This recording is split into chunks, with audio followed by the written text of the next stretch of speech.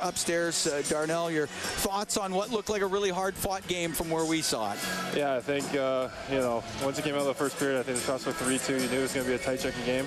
There wasn't much to be had out there, but I thought we battled really well and made the most of our opportunities.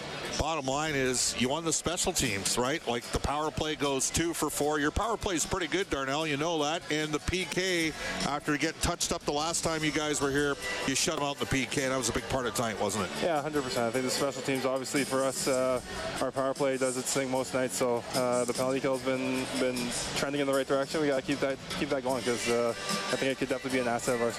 When you fired that off the glass, did you think that one had a shot of going in? Not bad. I wasn't bad in math class, so no, I had no idea. I was just trying to get out into the neutral zone, and sometimes it goes in. So most team men that put it off the glass and go in, I don't think they're doing it on purpose.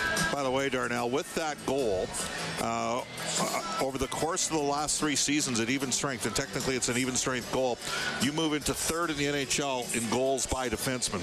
Cale Makar, Eric Carlson, and Darnell Nurse. Not bad, eh? I guess it's not too bad. I'm there for you, man. You know what I'm saying? Thanks, Bob. Always. All right. Thank you, Darnell. Thanks, guys. Okay.